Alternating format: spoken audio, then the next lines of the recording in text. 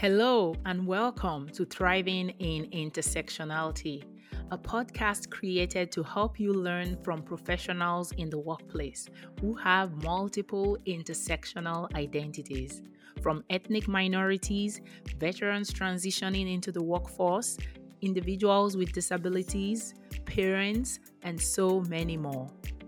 My name is Lola Adeyemo. I am the CEO of EQI Mindset and the founder of the nonprofit Immigrants Incorporate Inc. I work with organizations to build inclusive workplaces. This podcast was built to amplify the voices of leaders and immigrants in the corporate workplace and to give insights and guidance so people can move past their barriers and advance in their professional careers. Through interviews and solo episodes, I'm going to examine this global world of work. I know that you can learn a thing or two from my guests who have a range of experiences and stories to share. Join me as we meet new people who are successfully navigating the corporate space.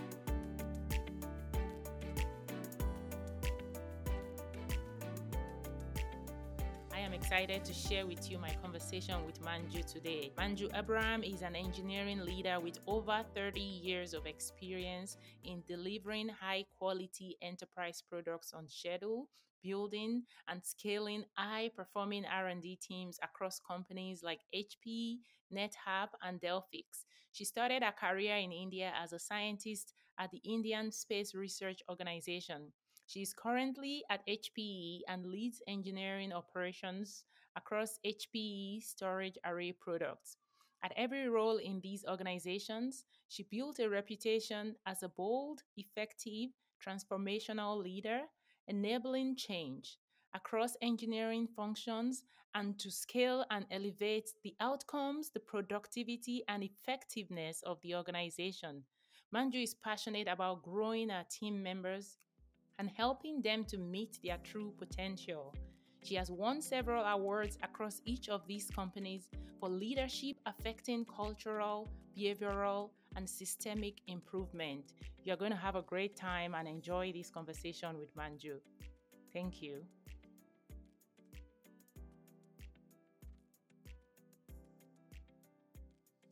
Hi there, ambitious immigrant professionals. This is Lola, your host on the Thriving in Intersectionality podcast. Are you ready to supercharge your career? There are so many layers to doing just that, and that's what we're here for. Join our membership platform today for game changing career coaching, expert resources and guidance, and get responses in real time to some of the issues and questions that you're going through in the workplace right now. We're not just breaking barriers, we're building bridges to advancement and career success. Visit immigrantincorporate.org/membership to sign up today, and let's take your career to new heights. Join the membership platform today. Visit immigrantincorporate.org/membership.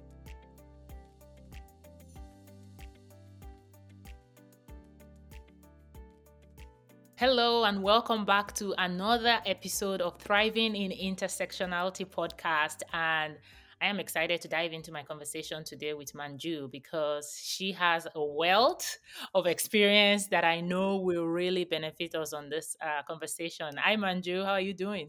I'm doing great. It's good that it's Friday and I'm ready for the weekend too. Perfect. I am looking forward to diving in. This is also my last call for the day, so we're good. All right. So, Manju, let's dive right in. Do you want to introduce yourself and also from the perspective of underrepresentation and minority identity intersections? Yeah, let us meet you. Yeah, that was a very interesting question that you had sent me to talk about the identity intersections, right? So I've never introduced myself like this, but it was an interesting exercise, especially on the diversity wheel. So I'm a woman, an immigrant from India, born in a pious Christian conservative patriarchal family that influenced my conditioning, but I'm spiritual more than religious, with parents who are both rocket scientists. I'm an engineer, a mother of two daughters that I'm so proud of, age over 50, a cancer survivor, all of that and more, right? So Wow. and currently, I'm the vice president of engineering at Hewlett Packard Enterprise. I own and drive enterprise storage product operations. And that question on intersectionality, it is so interesting because still maybe 10 years ago or so, I wasn't even aware about DEI.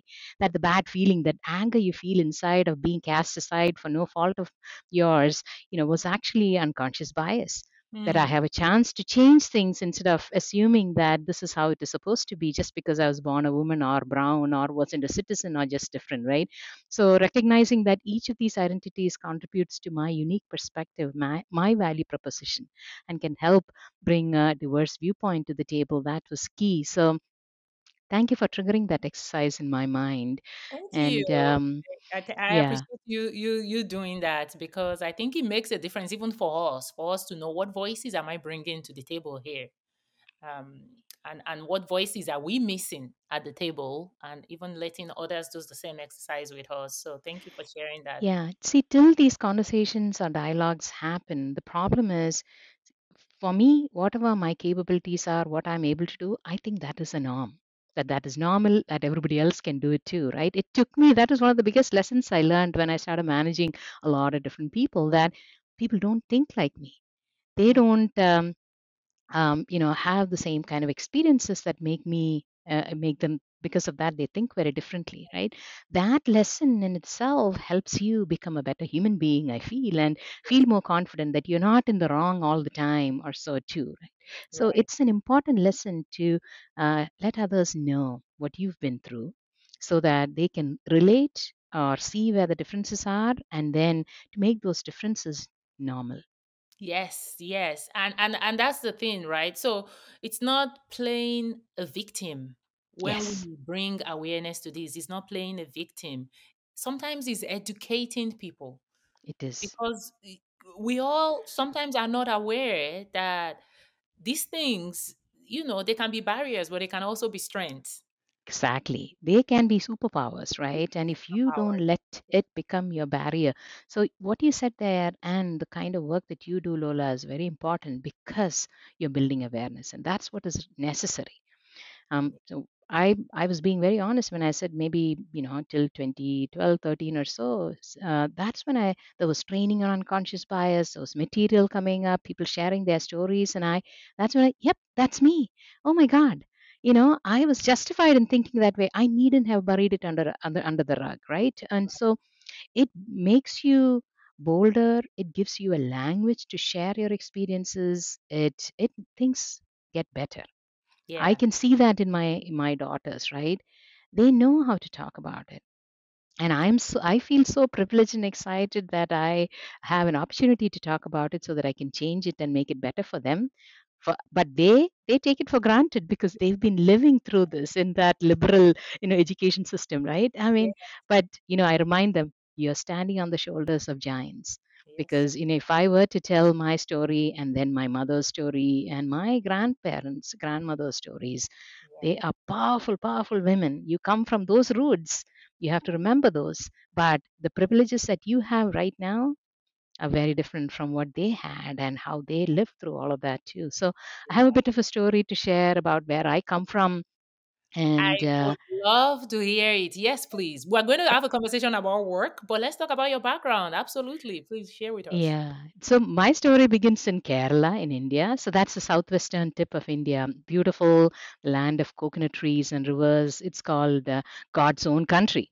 So I was born into a loving, tight-knit family that prayed together, sang and ate together. And I was the only girl to a lot of boy cousins. And we grew up surrounded by love, with parents, cousins, grandparents, everybody living in a very close vicinity. And it's the focus was on education, church, family, and did I say education? Right. So I was interested in all sorts of arts and sports, but back home they worried we would get distracted from studies, so I did have a lot of rules to abide by. And I was excellent at academics, math, science, all of those, and I was really interested in language and history and all of that too. So they couldn't find fault in those, but I rebelled against and challenged all of these rules. And I was, and I am a voracious reader still, all Western literature, biographies, stories, and all that. So I'm sure I did not give my mom an easy time. So with all of my headstrong arguments. So, and I have a brother who's very quiet. And here I was, outspoken and not very obedient and kind of quiet, not at all quiet like good girls who want to get married off are expected to be, right? So she used to say, I wish you were a boy and he were a girl, right? So, and she used to keep talking about that. And, I grew up a tomboy. And my mother was always saying that no one would ever marry me. So I can't they are. imagine what you're saying because you're like, you sound so soft spoken. So I'm like, what are you talking about? So, because people are they are the grooms and their families are going to want someone traditional like my cousins who could cook and bake and sew and covered their head in church and didn't go around on a bike and didn't laugh out so loud. And but I had zero interest in any of the chores around the house, and my pursuits were quite non-traditional. I wanted to read, to travel, to get away from home and from all of that control, and to be free to read what I wanted, to hike and live life without all those rules, right? So, but well, in those days we wouldn't be allowed to do any of that without getting married. So these were the attitudes that probably set me to be successful in everything I set my mind to also at the same time, right? So through challenges you come through successful.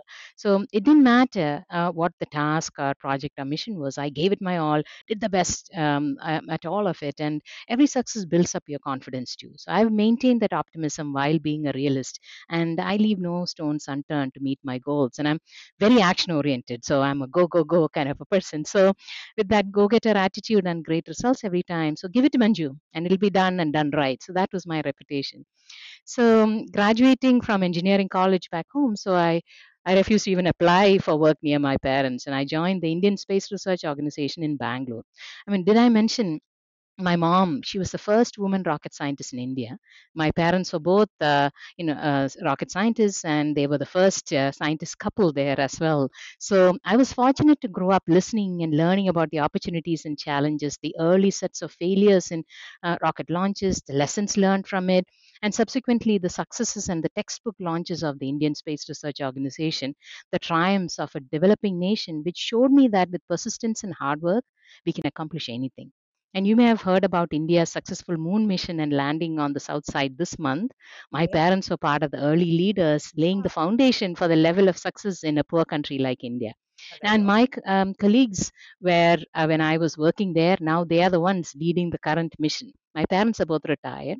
So that kind of sets the stage, right? So I was expected, to follow in their footsteps, and I was a good, obedient when it comes to academics daughter who always beat their expectations there.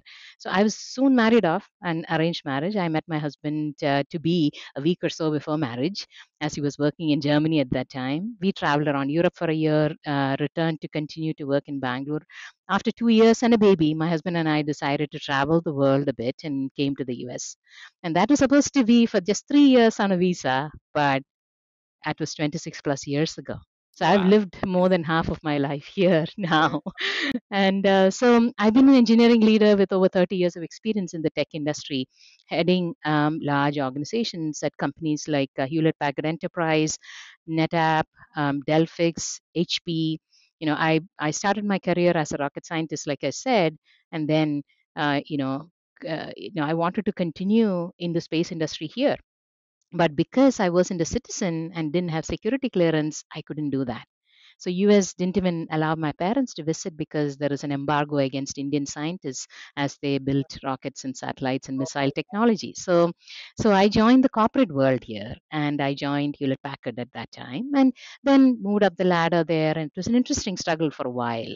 So, as a female leader in Silicon Valley, it's very common to find yourself as the only that accented, softer voice among all the alpha males, right? So, you have to learn to speak up, to get your voice heard, and to fight for your team, to overcome biases and stereotypes that the rest of society has on you.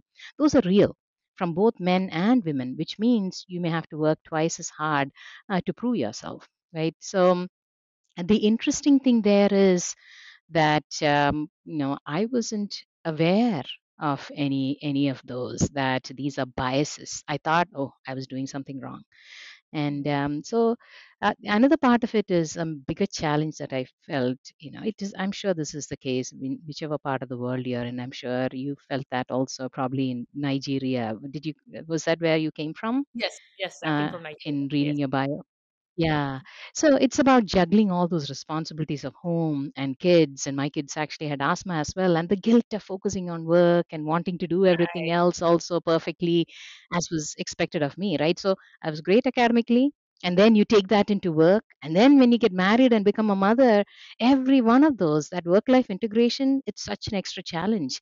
And your Yes. expectations, I mean, you have to be 100% employee, 100% a perfect wife, a mother, a perfect homemaker. Your home has to be ready for guests anytime. And then there are these, biases and, attribute bias, motherhood penalty, performance bias, likability bias. I know where I faced each one of those. But till I learned about it maybe 10 years ago, I didn't know about them, right? I thought I had to do something, that I had to change a whole lot, right? But that awareness really does help. And, at home, for example, husbands do help. But the training from their home is that they are helping instead of it being their responsibility too, Right. while it is all considered a woman's job, right? So the gender roles part of it. So Yeah. that attitude itself is a burden. And this is part of the patriarchal norms that we grow up in. It's very convenient for men to hold on to, but then it's a struggle for us, and we are filled with guilt. So that superwoman syndrome, right? That was Yeah. a major challenge. Sometimes it's not the husband that is telling you. It's because we ourselves question ourselves, right? Ex- Because of that upbringing. exactly.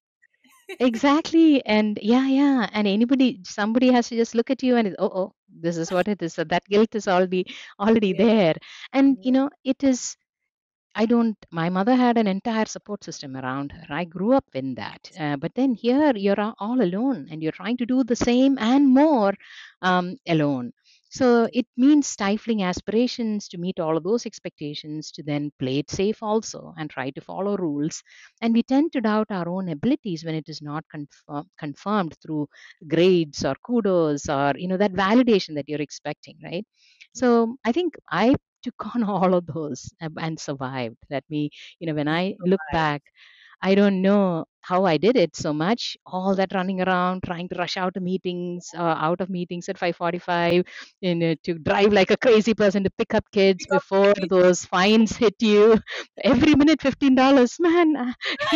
And then take them to their activities, then to cook and chores and church and community and charity activities, and all these while taking calls from work because I had large teams in India and the Middle East and Europe, all of those places too, right? Then at the same time, you're yelling at the kids about their homework. So, and well, the thing I wanted to convey is that you shouldn't worry. That's what I tell everybody that I connect with and engage with, and especially women. Don't worry, it all worked out. I have two daughters. They are still alive and they are wonderful young women, caring and compassionate and accomplished. And one is a game designer. She works in LA and she is an artist. And the younger one is doing pre med.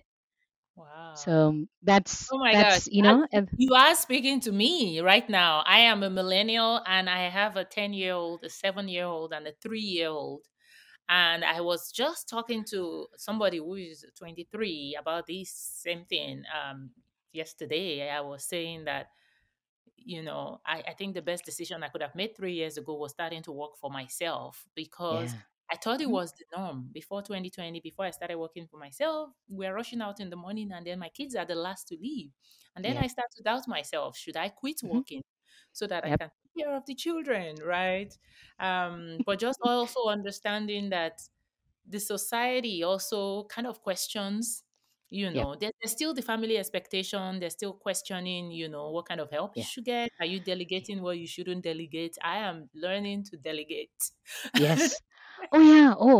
One of the principles that I remind anybody that listen is about 4Ds, right? And I apply that. Those are so 4Ds as in, do, delegate, delay, or drop. There are many things that you can drop, many things that you can delay, Many things that we can delegate, especially if you can. So, one of the things, I don't enjoy doing any of the chores at home. I delegate those. That's the best spent money. I can tell you that. I recently got an up hair, and I Ah, was explaining to a friend about it that even that I'm still getting used to what I should delegate, because for yeah. me, I enjoy cooking. So cooking is Ah, a home chore that I enjoy, but like in the mhm. morning, I really do want to drop my kids off at school. So I'm in that process of learning what is important to me. What do I enjoy doing? I enjoy Yes. getting up, making sure they are well dressed, because I'm Hmm. very picky with their dressing. So it's like I'm making sure they're well dressed, drop them, chat them up. But after that, all of the drop offs and all of the driving, somebody Yep. else can do that. And then I Yes. can, but cleaning, I don't like doing that. So it's really breaking down everything and knowing which ones do I want to do. So I really love what you said. You said is do, delegate, what's the Delay, delay delay, and drop. drop. Yep. Oh, I love it. I love it. Thank you so much for sharing that.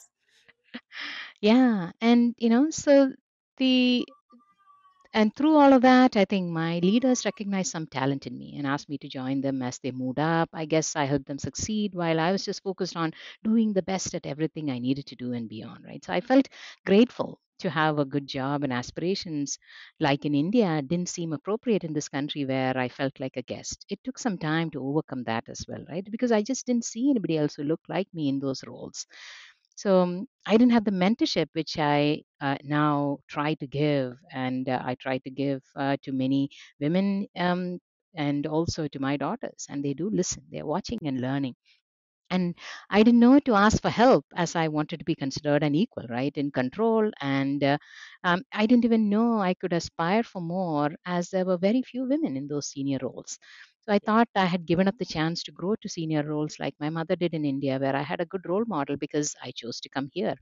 Yeah. Things have changed so much since then, and it's fantastic. This is the best time in history to be born a girl and to be a young woman starting a career. Yes. So, but many reasons, from biases to barriers from others, and many more barriers that I actually put on myself because of that traditional upbringing and social conditioning to seek validation from authority figures, like with my parents too, right? So it was at a Women Unlimited program that I was sent to when working with other senior women that I saw that I already did, and had what they were teaching. So I was passionate and direct. People didn't probably like my style. Many of them are not used to. They found such passion and commitment too aggressive in a brown woman, and people would call me ambitious. And for a woman, that is not a compliment. So That things are is getting better exactly now. why is that a bad word for a woman? And if you think Yeah. about if that word is used for a man, is a compliment. It's a compliment, yeah. So Ambitious. it took me quite a bit of growing up, I would say. And it was when the kids were older and I had time to breathe. Otherwise, you're just kind of powering through all of this, right? You're trying to do everything and rushing through that. So I had to take a step back and then try to understand myself. That's something I would recommend to every young woman. See, from under my parents' thumb to under, getting married and then having kids right away, I just had no time to find myself, to be myself. So now my kids, you stay away from home, you figure out how to make choices for yourself. So those are very, very important. And now there are young women from India also who come here as soon as they, for their education, they come alone. They are allowed to do that. I wouldn't have been allowed to leave home without getting married, right? So things have changed so much. It's great. So I had to understand myself and see, why do I do the things I do, and unlearn quite a lot to grow and keep getting better at giving myself permission. I think that in itself was a revelation for me. Give myself permission. I was the one holding myself back a whole lot. And luckily, other people who weren't intimidated by me saw my good work and believed in me, and I'm grateful for that. So I do my best to remind people that they are all remarkable.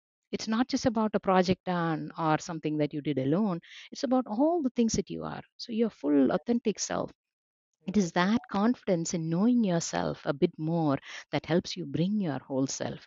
Then to be a role model, to be vulnerable, to talk and share about these, right? That confidence comes from being able to step back and to evaluate yourself. I'm very proud of my daughters because, after studying here and all that, they've spent time, they understand themselves. That grows their confidence. And I love seeing that. So Well, I can tell that your girls are lucky to have you as a mom, and and that just warms my heart because it's why we talk about representation is why these conversations are important to me because one of the big words for me is amplifying the voices yeah, that we don't necessarily hear, right? Like, let's come down to the industry sector now, because apart yeah, from being an immigrant and a woman in the workplace, you're also in a very competitive industry, right? You're a woman in engineering, yeah, I yeah. mean, even probably going Product to school. product development, product operations, delivering brand new products and innovation, those are key. Yes, indeed. Yes, and you, I mean, maybe not even in India, not even going to school in India. I'm sure that you didn't see a lot of girls doing that program. And then in the US, what was that like? The comparison in terms of ratio of were there a lot of? I mean, you probably had an advantage because your parents are My educated, parents, yeah. So I right? grew up in a family where everybody was either a doctor or an engineer or so. There was no other profession allowed. So that was part of. But but I could see my generation, all of my girl cousins, they have they are engineers. But once they're married, they're all taking care of the family, taking care of the husband and his ambitions and all of that. And it takes active persistence and to be bold and consistent and all of that to continue to move forward. Yeah. So you have to take those on as challenges. And nowadays, when young women who work for me, they come to say, "Yeah, I'm not able to cope with all of these." And I said, "This is temporary. Hmm. Would your husband make the choice that you're trying to make? Would he even consider this to quit? He won't. Then why would you? Look for options, right? And that's an important thing to remind other women. Because you give up a chance, then you can talk. You can talk about motherhood penalty and all of that, but that's a choice you made too. Right. So Right. you can And I overcome. think that's also the difference. We already know that even when you don't quit, Yeah, there's already a lot of penalty. yeah, And so taking a step back for a woman is already, you're taking 5 steps back. yeah. So you have to really be clear and be sure that that's what you want to do. And I mean, I have friends too that I decided that when I had my first kid at 29, I didn't Mhm. know a lot of, I didn't have a lot of friends that had kids that were Yeah. also career driven. And so it Mhm. felt like I had to pick one. Yeah. Yeah. See, that's the thing. That is where some mentorship and some guidance Yes. and listening to other women who've come through, right? I didn't have much of a support system, but I'm fine. The kids are fine. Like I said, they're alive, so They're it's like, okay. they, they'll be fine. yeah. No, so you have already dropped a lot, but I think the and you are probably the best person to ask this because you have young daughters. So if you were to talk to young people now, from the perspective of being a mom to young girls now, what do you think they should be doing? Because now we're talking about not even getting into work and staying in career, but leading, because I think that's another thing with getting into corporate America is not the same thing as leading in Yeah. corporate America. If you want to be a leader, if you know you want to be a VP, a CEO, get into the C-suite, what are some of the things that they can be doing now to set Yeah. themselves up? So I think there are key traits that you have to develop. Right, and none of these, you don't have to be born with it. So I think being that rebel, I probably kept developing it when I was young itself. And I was so for me, some of the things, and in no particular order, but living my core values that help me be bold and consistent. And when it comes to my core values, this also is an exercise that I want each one of you to do.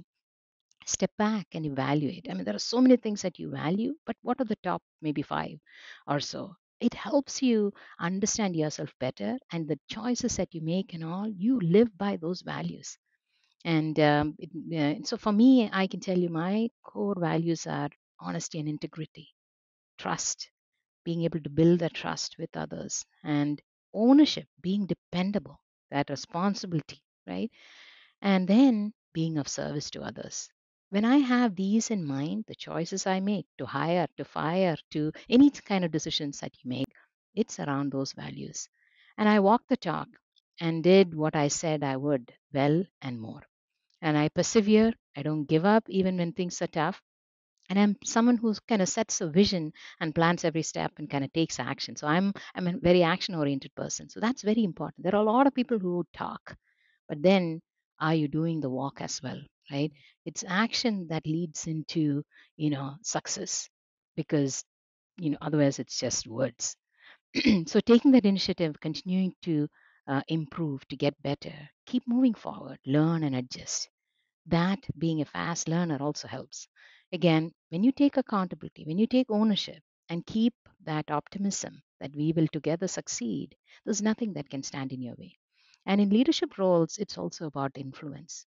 So for people to follow you, some of those traits also include caring for others, being able to build that trust and relationships. And I seem to be able to inspire and motivate people to strive for more as well, because they see that authenticity in me.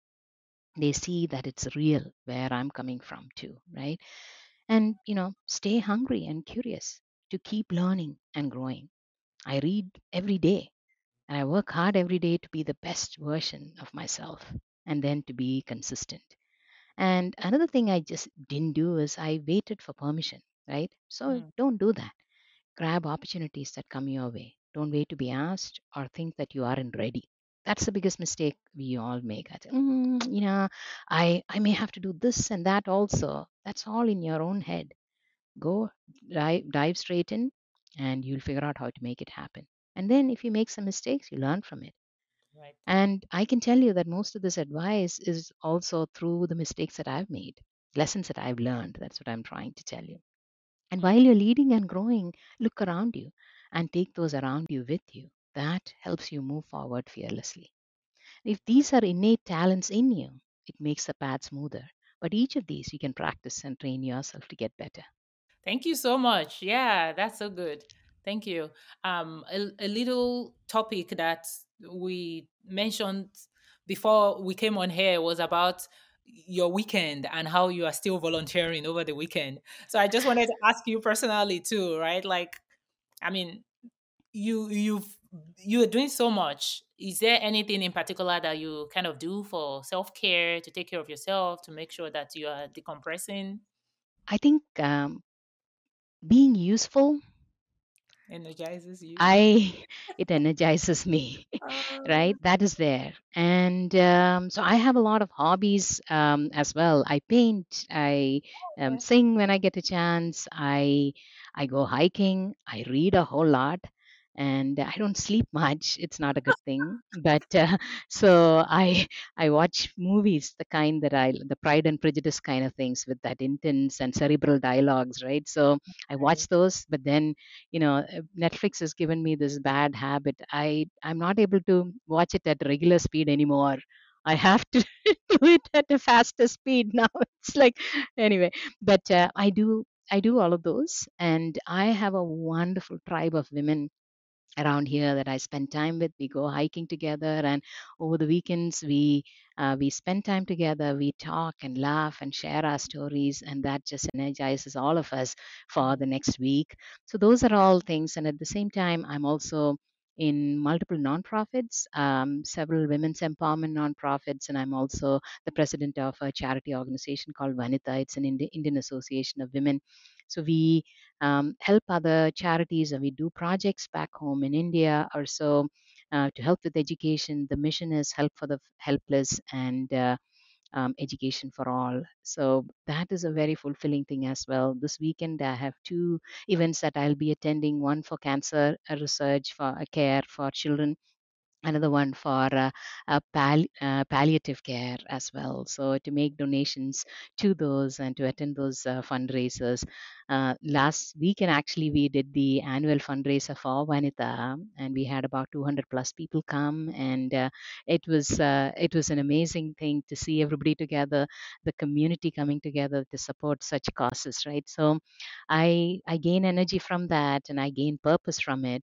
And I'm also a cancer survivor, so I spend time counseling other cancer patients to give them the strength that I found within myself, Mm. and to be able to support and guide their families. Many a time, it's the families and their behavior that really gets in the way of the cancer patients doing their own bit, and we need to provide them with some strength and support as well. It's not just here, but in India as well. People connect me to those in need. I'm also what's called a mentor angel with several cancer foundations, and I mentor a lot of women, especially South Asian women and other women who are running certain nonprofits as well. And I gain energy from listening to them, their challenges, and to be able to give my support and strength to them as well. So, and to share these kinds of stories with others, right? That part's very important. Um, and those are things that I really enjoy. And I work for HPE, which provides matching for every volunteer hour. And it's amazing that I can then donate that also to Wow, that's these good. organizations. So companies that do matching like that, it's just amazing. Every volunteer hour it counts, and it gives more purpose. So those are things, and I think I am lucky to have wonderful friends. Many of them not just in the Bay Area, across the US, across the world. We are in touch every day. Many of them have been friends since first grade. So I have that tribe of women that are always there for me when I went through challenges. They were the ones. I didn't need anybody else. I just needed them to do that kind of support, and I it was it That's was good. mm, That's good. And I know that I talk about community a lot and how it's a part of my culture too. Coming from Nigeria is yeah, as having community support, and that's a big thing. yep, Especially if you're an immigrant, that's a big thing that you miss. yes. You have That to you don't build it experience intentionally here. here. Yes, Exactly. because we Back take home, it it for is all, granted. prepackaged, it's there. Yes, But here, yes, I don't have any relatives or so, but this is my extended family. Even at work, I think one of the reasons I'm able to connect so well with people is I consider them my extended family, and I treat them as such, and I care for them as such, and it's reciprocated. When yeah. I was diagnosed at that time, I told my company, and other male colleagues were, why did you tell anybody? I said, I'm okay. I am strong. I'm not worried that anybody else will judge me for being vulnerable. I've been diagnosed. I'm going to come back stronger. Watch and see, right? And those well wishes from everybody, it lifted me up. So that's definitely there. And this is I also I can tell you that cancer diagnosis and that experience was an enriching one for me. And I can share a little bit of what helped me get through that also, if that's useful. Yes, please. And because you got these right in the middle of working and you're still working now, right? You're back to work. Yeah. Yeah. Oh, Yeah. yeah. Yeah. No, I think it's so also part of the conversation we're having because sometimes we talk about career as if it's this isolated thing. oh There's no.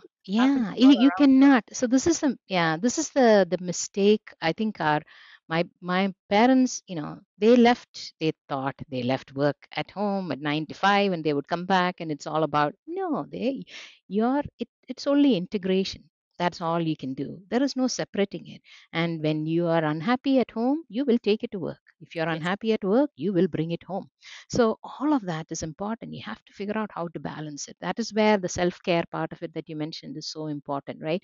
And that's where you have to be intentional. That is where the friendship, the group. So today evening, as girls, three or four of us are getting together, and one of us, she's an excellent cook. So I'm looking forward to it. No guys allowed. It's just us girls. So, so about the cancer diagnosis, I think I just wanted to share about mm, you know the a few strategies that can help me. Right. And I've had some time to step back. Many people have asked me, Anju, how did you manage that? How did you stay so calm and strong? And so I don't know. I didn't think I had a choice, right? That's who I am, right? And I think I did a lot of things instinctively. And the other thing they would say is, when if I fall sick, I want you to come and project manage it for me, right? So I literally probably did it like a project management at that time. So but I probably did a lot of things instinctively, true to who I am as a person, right? Independent, optimistic, and forward looking. So I did not spend any time wasting it on asking why me. and I Mm, just distance myself from any negative voices. So that part is very, very important. I see that in many people that I counsel, right? Why me? And so it's a waste of time. It doesn't help in any way. If mm, anybody around you is asking that question, also keep them away, seriously, right. right? So I just focused on learning all I needed to know about the disease to be able to make my own informed decisions at every step. And I put my energy into getting back to normal. So I told my teams and that I would come back, and I did. I not only survived, but I came through thriving from that experience and became even more purposeful. And I think I developed more empathy, and I felt lighter. Going back and sharing that with others also. So to through these great challenges, this is something COVID taught us as well, right? So I went through this just I just about completed the major part of the treatment when the COVID shutdown happened. So it was Oh, like a silver lining for me, frankly. But during any great challenge, what COVID showed us also is that resilience is one of the key traits that mm, any employer would want, that any family, something that we have to teach our kids also to be able to step out of maybe a mistake, a failure, or any kind of challenge, right? Um, a disappointment or so. These days, kids are, they really ready to handle those kinds of challenges in life. We have to train them for that. So that would be a key requirement to become a strong leader as well. So good. when you think about, I know you all must have heard about that 5 stages of grief, right? So what are they, right? So initial, the it's The denial, the denial. anger, Yeah. right? So and the bargaining, all of those, and then the last one is acceptance, right? So accepting and acknowledging that situation like that as a part of life, that is important. That's what resilient people would do, Mm, right? Because suffering is part of every human existence, right. right? And when tough times come, we acknowledge it, we deal with it. That's the first step. That is what I think I step back when I look at it. That's what I did. I didn't, why me? That's a waste of time. So, hey, what do I need to do? Let me Mhm. figure, how do I get back? Right. And then what do you need to focus on? Where do you give your attention? And focusing on the things that you have control over and that you can change. That's the important thing. That's where, because you have limited energy. When you have limited energy and you're going through a challenge, that's what you need to focus on. I mean, there is a serenity prayer, right? So, called God grant me the serenity to accept the things that I can't change, the courage to change the things I can, and the wisdom to know the difference, right? So, taking things one day at a time and letting go of what you cannot control. That's really important.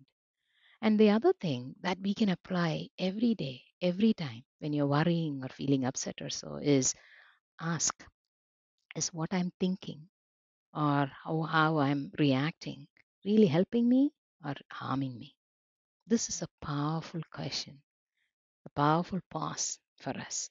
When you're going through work challenges, maybe it's a relationship challenge, it could be a financial challenge. These are simpler things to worry about, frankly. It's not a matter of life and death, but even Right. there, you can ask the same question. And does it matter in 5 minutes, in 5 hours, 5 days, 5 months, or even 5 years, right? That puts things in perspective. So, Great. challenges are sure to come. What matters is how we respond to them. That is what is in our control, right? So, if we have to remind ourselves about that also, this is a temporary state. Look at me. I am out of it. I'm in remission. And when I step back, I'm able to talk about that temporary state and say, this is how I came through it. And so we are not victims and we are not powerless. What we need during a tough challenge is that hope and to be grateful. Yes. That is Yes. what makes everyone resilient, right? I think everybody is resilient, and Yes. life will always throw challenges our way. So if I can do it, anyone can do it in any of your situations as well. So I won't pretend that it's easy, that the pain or the challenge will just go away. But this will give us strength to handle life's unexpected detours. That's the important thing to remember. Oh my gosh, for anybody listening, I'm just like having chills now. Actually, I mention that you have a beautiful voice? Oh, thank you. That is just I feel like, we are talking about life, real life. A lot of the Yeah. things you're sharing, it's our career, but it's also our life. Yeah. It's all aspect of our life, because as we said, if everything else is not working well, if you are not doing well health wise, if you're having, family issues and problems, it's going to impact the way you do your work. Yes. And if you Yeah. can't get through that season, how will you get to the next stage? Yeah. And Right. physical health, mental health, all of that. See, when you're going through that kind of career challenges and you're unhappy, that Right. mental health situation is even harder than a physical challenge, too, right? Yeah. And when you're physically down, then it brings you down mentally too. So you need support in wherever that challenge is needed. So that's where you build your support system, you build your network. As an immigrant, you have to invest in making that happen. Yeah. That's Yeah. something, luckily. So if you're a Christian, so I come from a Christian family and we have a Christian community here. They supported me. My kids both had asthma. And it was one of the aunties there saw me struggling. I had no idea with this small baby who had asthma, and she said, "You know what? Don't worry. You go to work. I will take care of her." And she did.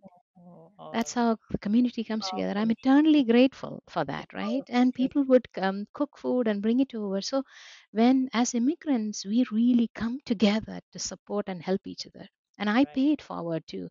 I have many engineers who, move from other parts of the world and come here. And in the early days, they need that support. Okay, do you need some chairs? Here it is. What do you Yes. need, right? I If just, you're somebody's yeah, we falling all need sick, that I'm there. opportunity. Yeah. Yes. Yes. Um, Thank you. Thank you so much for sharing this. I knew we were going to take more than a few minutes to really dive into all of the gems that you're providing. But I always ask a final question for all of my guests about food, because I like to live through everybody and get new food ideas. And maybe because I like food. So, my Yeah. final question that I was going to ask is, if you were to share a meal with your coworkers, or a snack or a fruit, what would it be and why did you choose that? Oh, I have a story for that. And that is a biryani. That is, I don't know if you've eaten a biryani, the chicken I love biryani, Indian food. I've eaten biryani. and it's not just a meal, it's an experience, right? Such a beautiful blend of diverse ingredients, each with its own unique Well, flavor and texture. I've probably eaten the Americanized version. So Ah, see, the reason I love the textures and the history of it, Mm, the rice, the spices, the meat, the vegetables, all of that, each one with individual strengths and characteristics, right? But when it is all cooked together with care and patience, and mm, it creates something extraordinary. That's the essence of teamwork and leadership. And it's about valuing the unique qualities and talents of each team member and bringing them together to achieve a common goal, right? And this is this one wow. meal together, all together.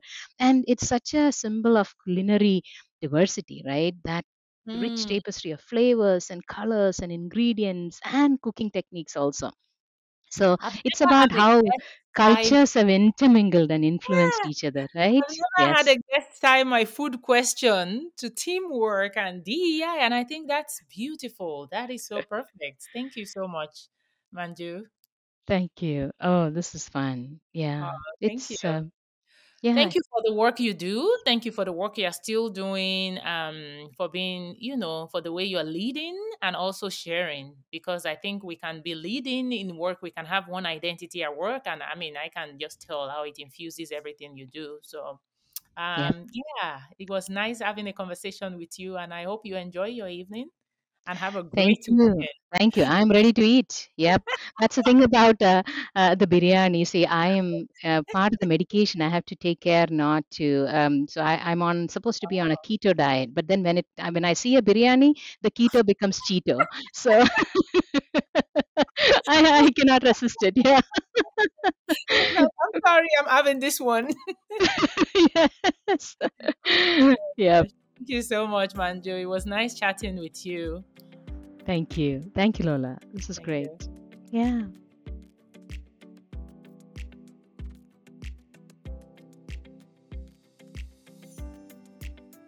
Thank you for joining me, Lola Adeyemo, for these important conversations about the global world of work. Please rate and review this podcast wherever you get your podcast.